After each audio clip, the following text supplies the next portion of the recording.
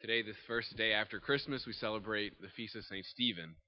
Excuse me, the first martyr, one of the early deacons of the church, who was persecuted and ended up being killed because of his proclamation of the gospel and for the challenges that he put forward to the people of Israel.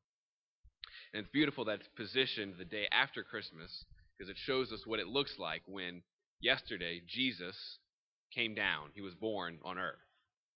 When Jesus is born in our hearts, this image of St. Stephen, that's what that looks like. When love, the same love that came down from heaven, is born in us, we're willing to give everything for the sake of that love.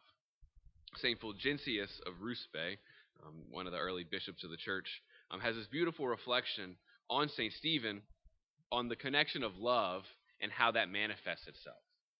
So he says it's the same love that came down from heaven that brought Jesus from heaven to earth. That love, because St. Stephen allowed that to be born in his heart, that's what lifted him up from earth to heaven. That love is able to overcome anything. And he puts a cool parallel between Paul and Stephen.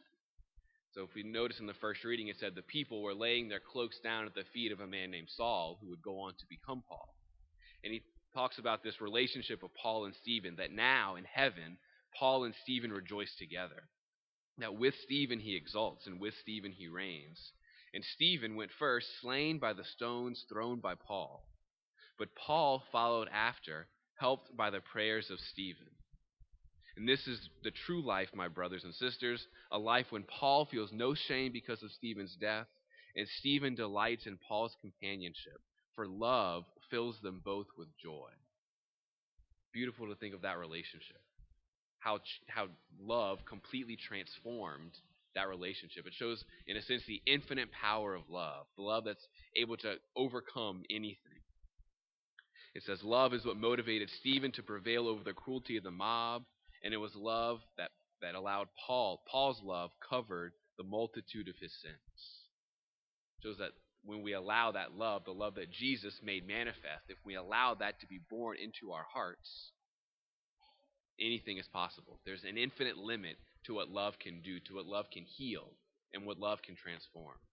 And so as we saw love born for us yesterday, the invitation today is to continue to make that love manifest through our own actions.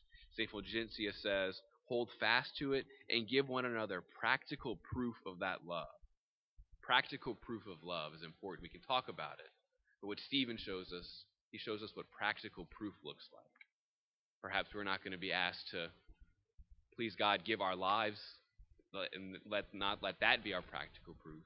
But in what ways today can I give practical proof of the love that I celebrated yesterday, that was born into time? How can I allow that to be born today and every single day? We pray through the intercession of St. Stephen, we may be able to bear witness just like he did. Amen.